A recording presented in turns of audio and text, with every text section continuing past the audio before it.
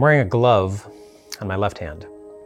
And if you were to tell me about this glove, you might say that it's kind of gray in color and it has yellow stitching. It's kind of worn down on the thumb and on the index finger, and the middle finger there too a little bit. You can tell which fingers I use to get some work done. You can tell me there's a Velcro latch here on the side that keeps it together keeps it on my hand after I put it on. But there are a lot of different things you could tell me about this glove if I were to ask you to tell me about this glove. But as long as I'm wearing the glove, if I were to ask you to tell me about my left hand,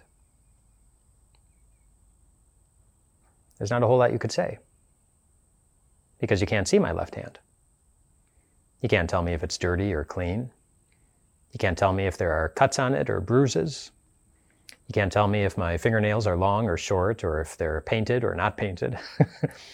You can't tell me about my hand because you can't see the hand. It's covered by the glove. Now, why am I having you do that? Tell me not about the glove. Instead, tell me about Jesus, his quality, his holiness, his level of perfection and love. I bet you could. There's no one like Jesus. Loved his enemies. Wow. Follow God's laws perfectly. Prayed to his Father all the time. Was always mindful of those who were around him. Always acted in love. Always. Even to Judas, the disciple he knew would betray him. Jesus was perfect. Perfect in every way. That's how you would describe Jesus. Even Jesus' enemies had to acknowledge they could not find any fault with him. He was perfect in every way. Why am I bringing that up? Because Jesus covers you. That's how the Bible describes you. By faith in Jesus, you are someone who is covered by Jesus. Jesus is holy, Jesus is perfect, Jesus is righteous.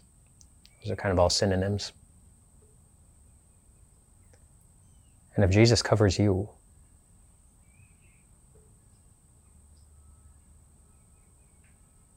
that's what God sees. You might say, but I'm weak in this area. Or I'm so beat up in that area. I'm so troubled there. My faith is lacking. My love is small.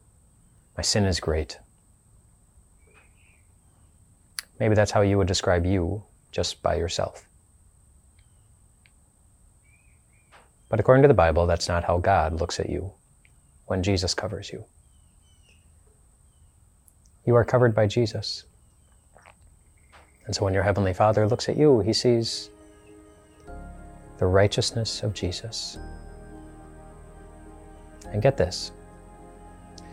In the last verse of Psalm 1, there is a promise that God gives about all those who are righteous, and that's you. It says, "The Lord watches over the way of the righteous." The Lord watches over the way of the righteous. Because in Jesus, you are righteous. That means the Lord is watching over you. The Lord is watching over you.